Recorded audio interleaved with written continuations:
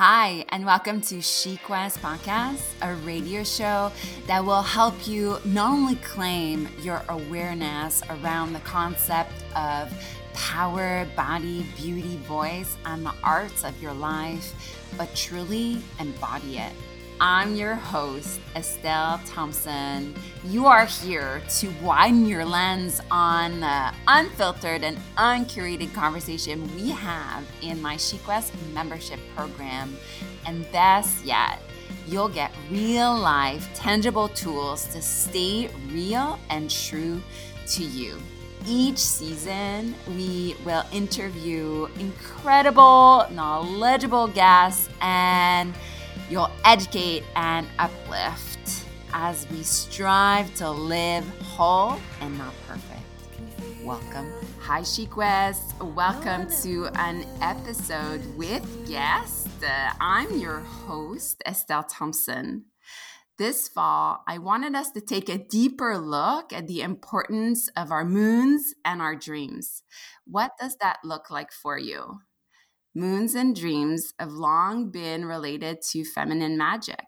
How does the moon cycle and season in our life relates to our dreams and our desires? Here's to diving into a new episode for self-discovery and radical transformation. So this isn't the first time at SheQuest that we talk about menstrual cycle awareness. But it's really the first time that we look specifically at menopause and perimenopause. So for this, I'm so thrilled to have reached out to Jen Salib-Huber, who's a Canadian registered dietitian, naturopathic doctor. And after completing her degree in nutrition from Acadia University, became a registered dietitian. And she went on to study naturopathic medicine in Toronto. In practice for more than 16 years, she helps women navigate the physical and emotional changes that happen in perimenopause and menopause, including the search for food freedom and body confidence. I can't wait to talk about that. Working from a health at every size approach, she teaches women to become intuitive eaters and build body confidence in their 30s, 40s, and 50s. Well-versed in the integrative treatment option available to women in midlife, she helped women come up with treatment strategy that meets their unique needs for a better menopause. She strongly believes that women need to come together to normalize this experience and offers small online group programs to help women feel their best. Her online program, The Thinking Woman's Guide to Perimenopause, is a 4-week program to open women to any stage of peri and menopause who are looking to regain confidence in their bodies and themselves. Hi, Jen. Hello. Thank you so much for your time and coming on the show. Thank you so much for inviting me. I'm really excited to be here. Me too. So my first question always is, what makes you feel alive today? Adventure. In the big sense, I think that adventure as an adult is that opportunity for surprise. And the element of surprise is missing. And I know it was missing in my life for a long time because life just got really routine and predictable. And for me, joy is an adventure. So now that I'm on this little bit of an overseas adventure for the next couple of years, I'm trying to find the adventure in every day. I love that so much. It's so in line with SheQuest and that word, like being on a quest and adventure. I love that so much. And perhaps you can tell us, I know I said your bio kind of in terms of education, but can you tell us here, we call it our she stories, our ever evolving she stories. So how did you end up being overseas? Tell us all about that. Well, I don't know how far to go back. Go back. What, you grew up in Nova Scotia? No, I didn't. So we'll go back a little further than that. Okay. So I was born in Nova Scotia, but moved to New Brunswick before I was a year old, and spent most of my life there. And then came back to Nova Scotia to go to university. Met my partner, did the whole long distance relationship, came back to Nova Scotia, got married, started working, settled down, and kind of felt, like that was kind of the end of, or not the end, but that I had kind of arrived right into adulthood. I had checked off all those boxes, and life was really good. And then a couple of years ago, I had a pretty big shakeup in my world in that I found out through a DNA test that I was donor conceived. So my biological father wasn't my biological father, still very much my dad, no question about that. But that I genetically wasn't who I thought I was. So at 41, that was a really big shakeup, and it came with a lot of lovely surprises in that I now have this huge bonus family of 9 half siblings, 23 nieces and nephews.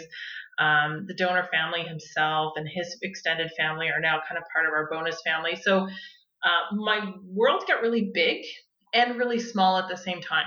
So that was kind of most of 2018. And then in 2019, very unexpectedly, my husband was offered the opportunity to work overseas for a few years. And in a beautiful universal coincidence, allowed us to live in the same city as one of my half sisters, which happened to be in The Hague in the Netherlands. So it seemed very meant to be that we needed to say yes to this adventure. And so I was able to pass the reins of my clinic in Dartmouth to the chiropractor that I had worked with, one of my really good friends, so that project was able to continue to be the wonderful, caring space that it is, just not under my guidance anymore. And we were able to pick up our family and move halfway around the world and start this new adventure. Whoa. I'm just kind of floored how, like you said, something that kind of marked me. Like, so you were 41 when all this kind of blew up. Yeah.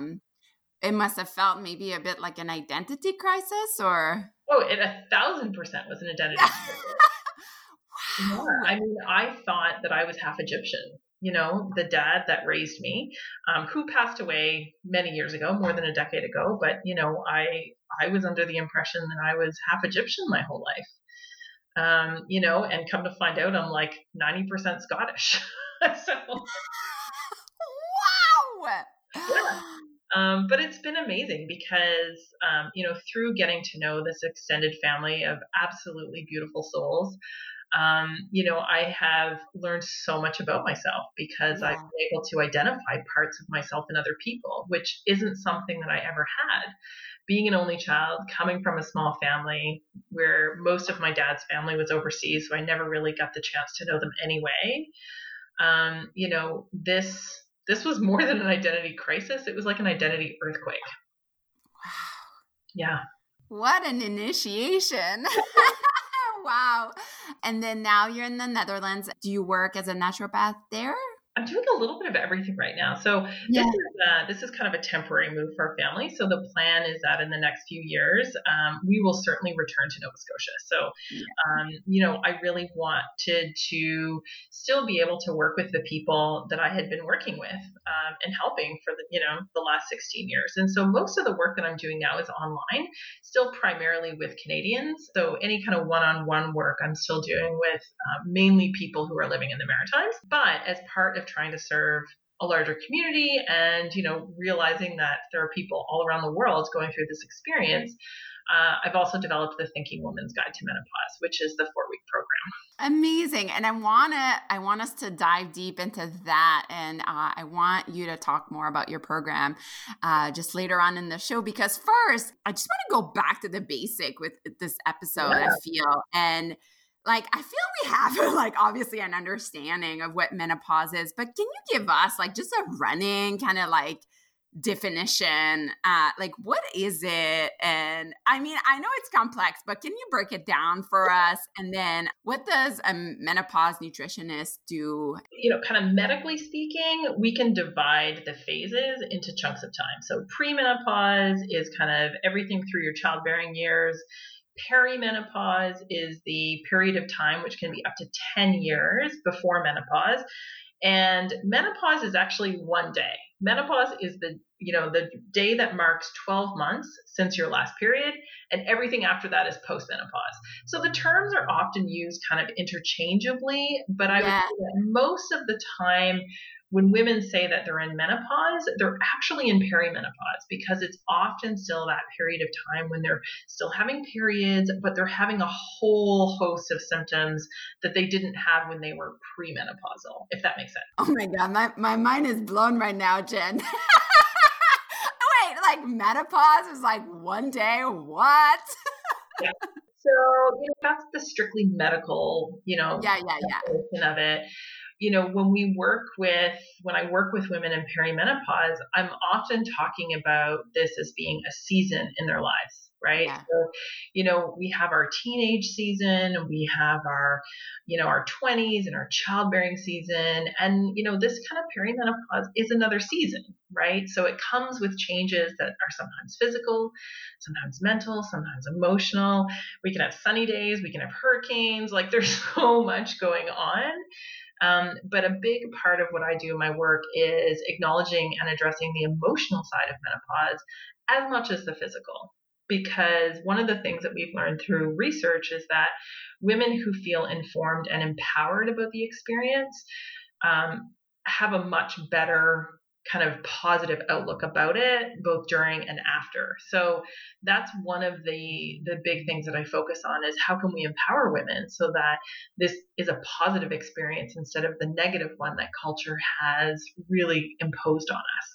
It really has. Not just like negative, but like almost like shame. Well, not just almost like a Yeah. lot of, and just like the hiding thing. I mean, in periods, with having periods, like in general, this like need to hide and stuff. I'm just so over it. I'm so over it. The language that's used, right? We talk about ovaries shriveling up.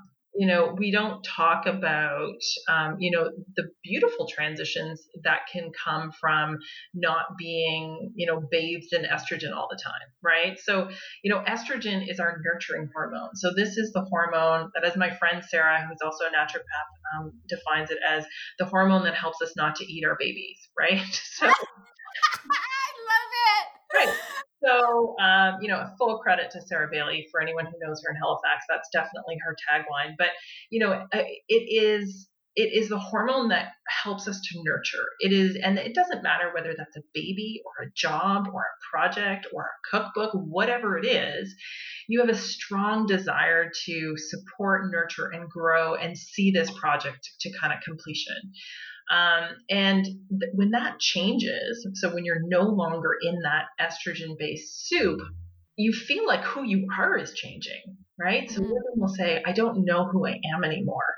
I'm angry, I'm irritable, I can't sleep, I have all this stuff going on. And when we really break it down, it's not so much that they're, not sleeping, it's that the not sleeping is making them feel like they don't have the control that they used to have over their lives, or Mm. that they're no longer in a place to feel like they're confident in their decision making skills, or like there's so many, kind of outcomes that come from the symptoms that we're not talking about. We're only talking about the symptoms. So when we start talking about how these things are affecting women, we really start to get to the root of why menopause is so turbulent. You speak so beautifully. And one thing that has come up over like, well, two things that coming in my mind right now, but the first one from the community, Chiquest, is like how nobody tells you you're going to grieve your period. Yeah. Yeah. Like you're going to grieve, that cycles and expecting it. And like, do you want to speak to this a little? Yeah, I think that again, like the seasons, right? So Yeah. for 20 plus years of your life, when you're in your reproductive prime, you have a predictable season, right? Summer, spring, winter, fall. And then all of a sudden, you're in the Sahara Desert for 9 months of the year. or all of a sudden you find yourself in the Arctic and you just don't know your landscape. You look around, you don't recognize the plants, you don't know, what's going on, you don't know the people, you don't know where your way around. And so everything just sometimes feels really hard. So for women, I think a lot of what they're grieving with the loss of that regular cycle is the loss of familiarity that has come from having those predictable regular cycles. That part, the emotional experience of menopause, is probably the least talked about. And when I have conversations with women, it's probably the most important conversation we have. Yes, I agree. I agree so much. Oh, I have so many questions for you, Jen. So many. And also, I asked the SheQuest community, for those that are listening, to answer some questions with Jen. Really, we're so grateful she's accepted to answer those. So really stay tuned for those. Are going to be later on the show.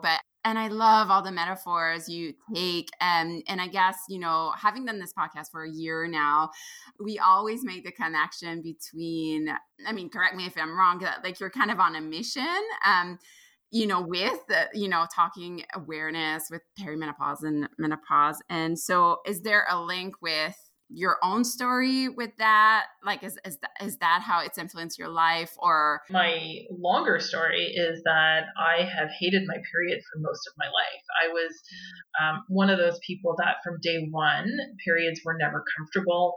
I was diagnosed with endometriosis when I was 17. I've had half a dozen surgeries for that. I've had 2 complicated births and C-sections. And so my uterus was just never something that I connected to on a grateful level, other than giving me my children. It was something that it was like, oh, I can't wait for menopause. And one of my family's gifts to me has been early menopause. So my mom and my grandmother and many of the women in my family go into menopause early. And so at 43, I'm actually almost there. Like I'm at the stage now where probably in the next year or 2, I won't be having periods anymore. And so I kind of leapt into this journey at 36, which is definitely on the younger side. But what it really did is it allowed me to kind of get there a little bit before my peers. And so at 43, feel like I have so much experience personally that I can add to my professional experience to really help women on their journey. I love that. And I'm just fascinating about how like our stories, like our karma becomes our dharma, like I love that. And that's why I love kind of making that connection, because everybody that comes on the podcast is on like a bigger mission than themselves, and it's from something that's happened to them. Like the fact that you hated your period, now you help women like have smooth transitions. Like how amazing is that? And you didn't ask to have like, awful periods all your life and complicated births and all that. And then look what's, you made flowers out of like something really sucky, Yeah. And, it's funny because now that I'm, having periods very infrequently and with absolutely no regularity, I am cherishing the ones that I do have now. It's kind of like it's kind of like, when you have a baby that's becoming a toddler and then a kid, and you're in those kind of in between stages where you start to recognize like, this might be the last time, right? This might be the last time they climb into my lap, or this might be the last time they hold my hand. I have that kind of relationship now with my period where I'm like, okay, you're still a lot of work, but I'm glad that you're here for another time. And this might be the end. Who knows? I love it. So tell us, like, how can we, and I know it's like a really broad question, and I assume that it's, very personal to every woman. And you mentioned having the condition, what's it called? Endometriosis. Yes, sorry.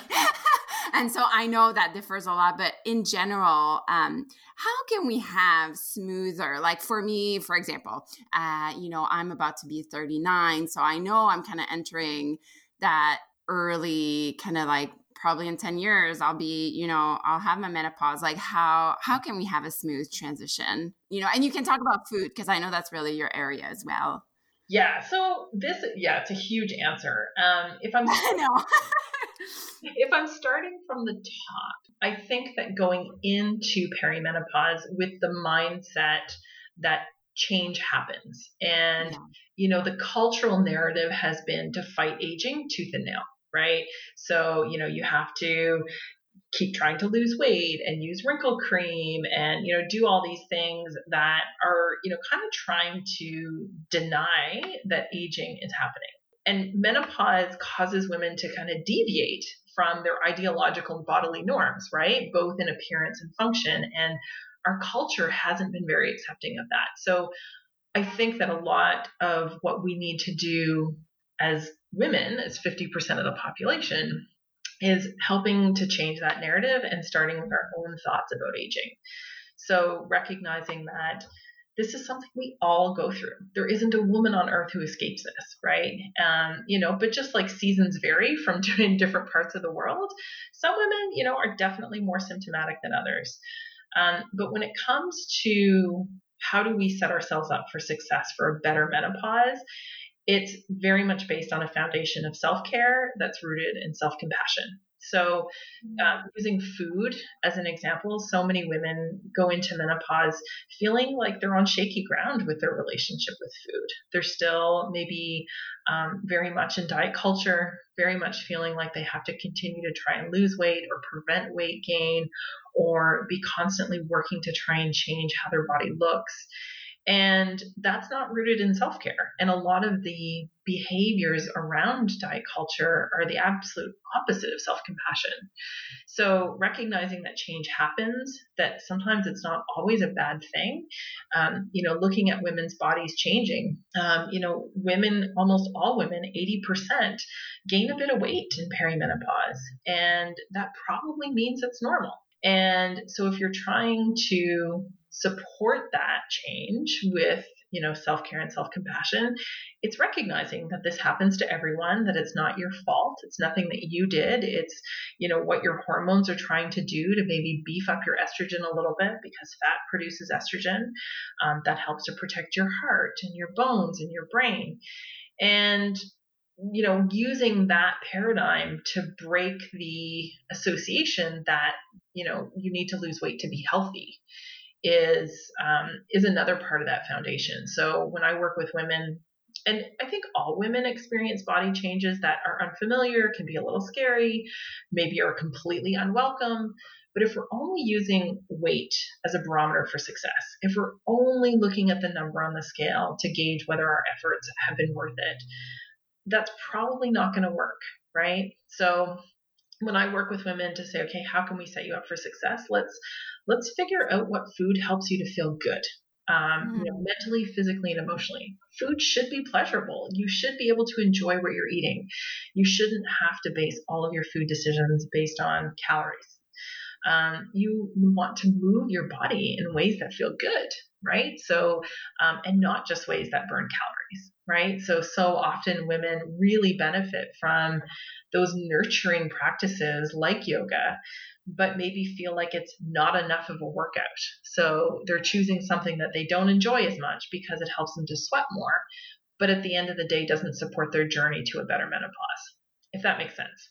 That makes so much sense. And it's such an important conversation. I find that we're not having we're not having that conversation, and we're just kind of stuck with our own kind of inner dialogue. And I wanted to ask you, is there like hands-on way, like you, from what you were saying, like there's a big focus on like aging, our own relationship with aging and our own relationship with like our weight. Two subjects I find are just loaded for us, as women.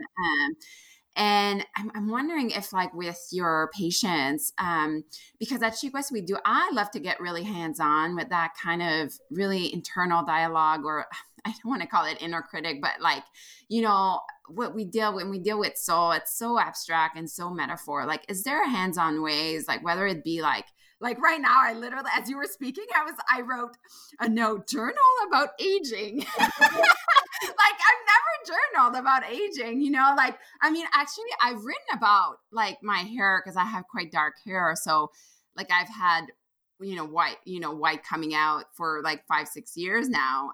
So I have written about that, but do you know where I'm going with this? Like, is there hands-on ways we can just start to look at our own shit when it comes to Like, and I know that too is kind of like personal and stuff, but is there something you really recommend? So 50% of women are surprised when perimenopause happens, Mm. which is a statistic that is crazy, right? So I use the analogy of pregnancy. So can you imagine if 50% of women were surprised by a pregnancy? We'd say that we would say that our sex education is failing miserably, right? But because we prepare, women and men for, their reproductive lives, and we have prenatal education, and we teach, sex ed and menstrual cycles in school and all that kind of stuff, most people aren't surprised. Some aren't, but most people aren't surprised when they're pregnant. Celebrate your innate talents and radiance with gifts for the creative soul. By me, your muse fairy, Estelle. Visually magic paper products that are proudly painted in coastal Cow Bay, Nova Scotia, and printed locally here in Halifax. This year, I made my third large wall calendar. It is published independently. Each month is bursting with flowers and butterflies to add a spark of magic to your life. And guess what? The Chic West Planner is back in full force, helping you plan, journal, exercise your creativity. This book is filled with your favorite chic art and words. I swear, this planner is everything to help you live aware, bold, and whole. Both the Magic Garden Calendar and the Chic West Planner are seasonal products. And once they are gone, they are gone. Order today at www.estellethompson.com/paper/shop or simply copy paste the link from your show notes. Happy holidays. The biggest thing that women can do is to just immerse themselves in understanding what menopause is. Because unfortunately, their healthcare providers may not really be on the up and up. I had this conversation with someone today that a lot of healthcare providers are still working from the mindset that you don't need to treat anything until a woman's 50, right? That she can't be in menopause until she's 50. But that's crazy. The average age of menopause is 52, but that doesn't mean that, things can't be addressed before that. So immersing yourself in information and finding your tribe. We need to be like the orcas and the elephants that, have who put the elder women at the head of their tribe as the wise ones, the leaders, that, have gone before them and, been there and done that. We need to have, this community of crones, who can really just kind of hold our hands through this. And so that it isn't as scary, that it doesn't seem as, discombobulating, that we're not constantly feeling like we're making our way in the dark. So the hands-on approach is to just start immersing yourself in everything that you can read and everything that you can do to become informed about what's happening. And, not only research, but my experience says that it's a game changer in how women experience the transition. I have this beautiful vision as you were talking of the orcas and the elephants. I love it. I got like full body shivers hearing you say this. It's really a beautiful vision. And I think the more of us, has this awareness and this vision, it's really going to happen. Like, I really believe that. One of my favorite, it's not a saying, I guess, but, kind of philosophies around menopause and women is that when our reproduction stops, women are free to lead. Because we're no longer immersed in that estrogen that is really kind of urging us to give our energy outwards, right? To nurture, to grow. We're able to turn that in. We're able to become creative again. We're able to really devote our energy to ourselves. And so when our reproduction stops, it's an end of reproduction, but it's the beginning of being free to lead. I can't wait. Well, it's funny. I'm going to share something now because like when I decided, I don't know if you know my story, but I lost my son. He was 2.5 years old. Yeah. And then shortly after I got pregnant again, and I had a late miscarriage at 15 weeks. Oh. I was in a really obviously painful week. And then I just woke up one day and I was like, that's like, I don't want any more kids. Like, I want to give all that love I was able to give to Mm. my womb and to my, I was like, no, I think it's time. I feel really emotional talking about it, but I want to give it back to me now, that love. And I think it's really at this point that I was like, it was such a deep freedom that came over me because I decided I wasn't going to have any more kids. Do you know what I mean? I was like, Yeah. it was like such a relief. And it's funny because sometimes like when I'm ovulating, I get this like instinct, like, oh, maybe I want another baby. And then I remember that moment, that freedom that I felt. I'm like, oh no, I'm good. Like, I'm good. And it feels, that essence really feels like the menopause essence, where it's like, I'm free now, to nurture kind of myself. It's amazing, and I think that that's an amazing story that lots of women can relate to, because that ovulatory urge to reproduce can be really strong, right? Yes. And can sometimes overwhelm our thinking brains, right? So, I think that when you can come to that decision and be really at peace with it, despite still having regular cycles, I think that's something to celebrate. Yes, absolutely. So anyways, thank you for listening to that, because I felt really, it's beautiful, free to lead. Wow. I think that's going to be the title of our podcast, Jen. Amazing, amazing. So I want to go into questions Yeah. that the audience had, and this is a bit of a new feature I'm adding to just get more, like, I'm having, incredible guests just like you come and to, what the community wants to hear. And the questions I thought were just really like fucking good. So we're gonna go. And the first one, I was like, oh my God, this is such a fun, and also some things that I didn't, think about asking you. So I'm really glad I did. So are you ready? Yeah, let's do it. Okay. So the first question is, does menopause affect women differently who had children, or with, like, is it different if you've had children or not? Is it better if you've had children, or is it worse? Like, what's the rule here? I General don't think rule. there is a rule there. I think that the experiences can be different, even for women, depending on when they had their kids, right? So if you have kids in your 20s, by the time that you go into perimenopause, they've already left the house, right? So chances are your experience would be like someone who didn't have children. Whereas if you had children later in life and you're going through perimenopause and changing diapers at the same time, you're going to have a really different experience than someone who had, kids when they were 29. So I don't know that they're different, but I think that the presence of children, whether or not you have children, definitely pulls you in many directions as you're going through this change in your hormonal soup, for sure. So I guess makes me think of like the culture aspect, or like, again, like things, the environment can like Yeah. differ from the experience of menopause that you have. Yeah. Sure. Yeah. I mean, the environment, stress is a huge one. Yeah. I've devoted an entire module to it in my program because it has Wow. effects, reaching far beyond just menopause. But yeah, I think that could be a show in and of itself. But it's definitely, it's influenced by many factors. The presence of children, more so than whether you have them or not, I think is probably the bigger factor. Another question we had is, how does birth control affect menopause? And should we be taking it, should we be taking birth control coming into perimenopause and menopause?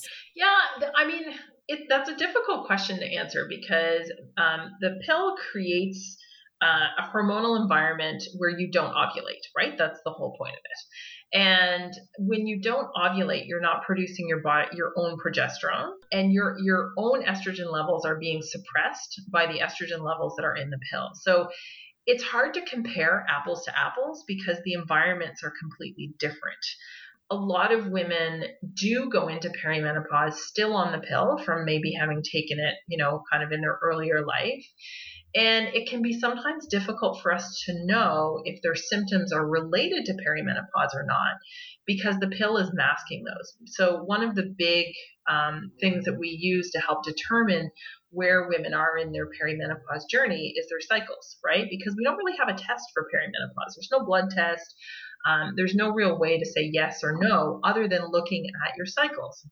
And so if you're not having, your own cycles, you're having, the withdrawal bleeds that come from the pill, it can be really hard to determine A, whether you're in perimenopause, and B, what symptoms might be related to it. So I do often suggest that women consider coming off the pill, even for just a period of 3 to 6 months, to help figure that out.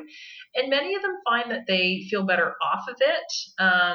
But, that's a very personal decision, obviously. Yeah. And I find like just stories like just coming from a traditional medical system, how a lot of times the pill is given when you have menstrual problem.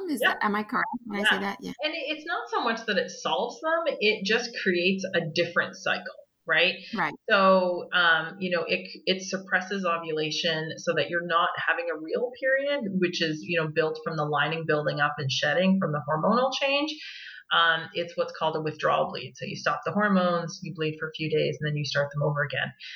It can certainly, I think, change the experience of the symptoms, but it doesn't get to the root of why it's happening. So another question was, do antidepressant have an effect on menopause symptoms? And the person who said this, she has a sleep disorder. Yep. So does that, she just wants to know if it aggravates or improves symptoms if she's on antidepressant or... Yeah, well, antidepressants, interestingly, have been used a lot in the last 10 to 15 years for some symptoms of perimenopause, especially hot flashes. There was a big, big study that came out about 15 years ago called the Women's Health Initiative that found that there was concerns around breast cancer risk and hormone replacement therapy. So there was a big push to find alternatives to that. And one of them was antidepressants. So many, many, many women have been prescribed antidepressants with mixed results. I don't think that it hurts anything. So if she's at all concerned that maybe taking this is having a negative effect on her perimenopause, I don't think that's the case. But some women who are prescribed it for hot flashes or night sweats have mixed results. And the literature kind of supports that too, that it's okay for some women, but it's not necessarily the most effective treatment. And then another question was about magnesium. Mm-hmm. Can you tell us of the role of magnesium, like research around it, or is it something like very common to start taking magnesium once magnesium is one of my favorite minerals of all time. So, tell us why. So it's a mineral that we get from food that is grown in soil, and we definitely need quite a bit of it. And we're not getting as much as probably we would like, mainly because we're not eating as many things that are grown from the soil. And some of the things that are being grown in soil, the soil is deficient. So, we're not rotating our crops, we're, overusing the land, that kind of stuff. So some estimates are that people are, generally deficient. But it's difficult to tell because blood magnesium, like measuring your blood levels for magnesium, really only tells us how much is available to your heart, and your heart needs it the most. So you always want to make sure that you have enough for your heart. But we don't know how much we can store. So it's difficult to know if someone's getting enough or not. But based on the fact that, food diaries and some of that, qualitative research tells us that probably not, I often will recommend magnesium, and there are 3 different types, main types. So the first is magnesium oxide, which is cheap and easy. You can pick it up anywhere. It can work for some people, but its most common side effect is that it can cause diarrhea. So it's an osmotic laxative. So for many people, magnesium oxide. Magnesium citrate is the next one, which is probably the most common, acts less like a laxative and has some pretty decent absorption. And then the last one is magnesium glycinate, which is the one that I would often use most often because it helps the most with sleep and relaxation. Ooh, I think I need that one. Where can you get that one in like any Whole Food store? Most health food stores would carry most of those. It's always probably a good idea to talk to someone before starting something. So either a naturopathic doctor, Yeah. pharmacist doctor, somebody who has some knowledge around what maybe some of the side effects might be for you or any drug interactions, that kind of thing. Okay, wow. And thank you for all of this. And before we switch gears a little bit, can you talk to us about this wonderful program that you've created that sounds just really incredible and full of knowledge? And just tell us about it. Yeah, so I created it's called the Thinking Woman's Guide to Menopause, and it's very much rooted in an idea of I want women to understand what's happening. Not menopause isn't a disease. It doesn't need to be treated, but I always use the analogy that we can take the bumpy road or we can take the paved road. We're going to get to Rome either way, but how you get there is up to you. And when women understand when something's happening, so when they understand why they get hot flashes for 3 days before their period, or when they understand why their ability to cope with stress feels compromised, they're in a much better place to understand it, and they're in a much better place to be able to handle it, right? So, and to be able to make the choice, right? To say, is this something that I feel like I need to treat at this point in my life right now, or is this something that I'm just going to ride out? So much of it is based on helping women to understand what stage they're in, also helping them to understand what treatment options are available to them, both integrative and conventional, because there's always a place for both. So, helping people to understand what the different treatment options are, again, so that they can feel empowered when they're starting to go through these symptoms. But all of the parts of the program are rooted in intuitive eating. So intuitive eating is my passion, and helping people to develop a relationship with food that nurtures them physically and mentally and emotionally. So helping them to try on food changes that aren't rule-based, right? So that they don't feel like they get a pass-fail. So that they can really try something on and evaluate it as, is this something that's good for me? Is this something that's working for me? And all of that coming together with a small group of women, 10 to 12 people per group, so that we can just share our experiences, because sharing them normalizes it. And when you realize that most women go through some of what you're going through, you feel less alone, you feel more empowered, and you feel hopeful. So that's kind of been my little passion project, especially since moving, and I love every group. It has just been a unique mix of women, and just a really, really great experience for everyone. Well, we feel your passion as you speak, and also I might have to have you back on the podcast to talk about intuitive eating, because that's another subject not often spoken about. I love to know. I'm kind of obsessed with knowing, and it's actually really inspiring to me. I want to know, if just switching gears a little bit, but your own kind of favorite personal tools for self-growth. Like, do you have daily soul rituals, things you do to ground yourself and just center in and be? I'm a type A personality, and that's something I have recognized in myself for a long time. So I'm full of yang, and as I go through menopause and become more yin deficient, I definitely have to work at grounding myself more. And for me, grounding myself is moving my body. So any way that I can move my body gets me out of my head, right? So finding ways to move my body every day in ways that are joyful is probably my most reliable soul ritual. And then the next is creating with food. So cooking, when I need to nourish my creative spirit, I cook. When I need to get out of my head for a little bit and focus on, something other than, what my brain wants me to do, creating something, especially a soup. Soups are like my favorite thing to cook. I don't know if it's what it is, but just putting it all together and seeing what turns out.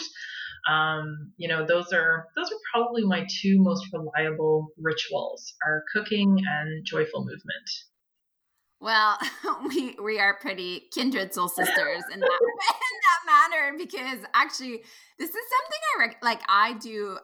Making soup has been so healing for me. Like, I love the ritual, cutting the vegetables and the onions and the garlic and the roots vegetables. And I usually this is a ritual after I travel. Not that I've done that any time recently, but when I come back from traveling, I've been on so many planes. Like that's the thing. Even before like doing a yoga practice, because I'm still so like kind of like in the like airport vibes and stuff. I go and I make a freaking soup and I eat it, and it's like the best grounding thing you could ever do. I love it. I love it. Yeah, and I think there's something with roots vegetables too that like feels really grounding. Would you agree? Yeah, definitely. Yeah. Amazing. Okay, so the last questions, Jen, are just kind of fun, kind of quick answers. Are you ready? Yes, I'm ready. Okay. Do you have a favorite mantra? Recently, my favorite mantra, and I use it with the kids too, is that we can do hard things. So just because something is hard doesn't mean we don't do it. So I have to remind myself of that as an adult, and that's something I'm trying to pass on to the kids too, that we can do hard things. How many kids do you have? I have 3. Wow. Yeah. What age are they? My oldest just turned 13, and my youngest 2 are twins, and they're 10 and a half. Wow. And how are they finding, this is like completely off dialogue here, but how are they finding living abroad, like overseas? Good. I mean, we arrived in November and then COVID hit in March. So we were really just getting settled when we kind of had to hunker down and isolate. So it's been weird, but at the same time, I think we've tried to make the most of it, in that the whole country is new to us, right? So, we still have things, that are within 10 kilometers of our house that we haven't explored. So being able to do that on a bike is really fun because everybody bikes here, and but they've been doing really well. So cool. All right. I was just curious because like I feel a lot of families want to venture that, kind of try that, like just move somewhere else for a couple of years. Yeah. And so I was just curious about that. What about a favorite book that you've read about menopause that you recommend us? It probably the one that I'm reading right now, I really, really enjoy. It's called The Slow Moon Climbs by Susan Mattern. And it's about a little bit more about like the sociology and the science of menopause through different cultures. So it's pretty fascinating. But I also read a really funny one lately called Flash Count Diary. And I don't know, back when I was pregnant with my oldest, I think it was Jenny McCarthy who'd written a book called Belly Laughs or something. And it was like a really quick read. And it was just about all the funny things that happen when you're pregnant. Flash Count Diary is along that line too. So those are probably 2 recent ones. Cool. And we'll have to put them in the show notes. And actually, this makes me think of a question I wanted to ask you about one that I get all the time because I do yoga classes with the inner seasons of the cycle. Like that's been really a game changer for me, where I've really adjusted my yoga practice to my monthly cycles. But then my ladies, that are in perimenopause or don't have have irregular cycles or are in menopause, they always ask me, okay, well, how do I sync that? And I always tell them to go inner spring would be the new moon, and then winter would be full moon. Am I correct? Is that like, I feel I read that in many literature, but can you maybe just talk about this for like a minute? Yeah. And I think that, I've read that many, many times too. And I've also, obviously the moon has an effect on us. And I think that, when you read about people who spend more time outside, their cycles are synced that way a little bit more. So it seems reasonable to use that, I think, as a guide. But I don't know that I have a whole lot of experience around that. I have so many more questions, but I'm just gonna have to shut it for a little. What about a favorite podcast? My current favorite podcast is I Weigh, Jamil's podcast. She is a fabulous interviewer, and I love her podcast. Cool. We'll have to put that one in the show notes too. I've never heard of it. And are you a books person or like Kindle? Well, both, but now that we're kind of nomadic a little bit, I definitely love my e-reader because I can have like 10 books on the go and it just fits in my purse. And what about like a favorite treat? Do you have any treat? It can be anything salted caramel. Amazing. And I have one last question, and it's a loaded question, but I love to kind of finish on a high note. And it's, what do you wish for this new world? Like, I really feel especially since the pandemic and having to like slow down, like we made way, like a clearing for like a new kind of world that we're creating as women. Like, what do you wish for this new world? I think just one that supports women in all stages, recognizing that people all have value and that isn't tied to their age, that isn't tied to their productivity, that isn't, tied to those conventional measures of success. And so many women, when they reach kind of their 40s and 50s, feel like they have an added glass ceiling, right? So not only are they now, faced with maybe ageism, but they're also not considered youthful and aren't considered as valuable to society as they once were, which is ridiculous, right? Because how many women do you know who have, created their entire kind of business after the age of 45, right? I can think of 5 people off the top of my head. So I think breaking through the barrier that women are less productive after 40 would something that I would love to see as part of this new world. I love it. And I love you, Jen. I love you. We'll have to have you back because you're just so well-spoken and knowledgeable and passionate and really everything we look for in like bringing more expertise into our SheQuest community and beyond. I want to thank you so much for your time and being here and your presence, which is just so lovely. So lovely. I'm so glad we connected. I've loved this. Thank you so much for having me. Yeah, I'm so happy. Where can we find you and how can we support the beautiful world, the beautiful work that you're putting out in the world? Yeah, so you can find me on my website, which is jensalievhuber.ca, and on social media, most active on Instagram at menopause.nutritionist. Again, Jen, thank you so much for being here. Take good care. Thank you. You too.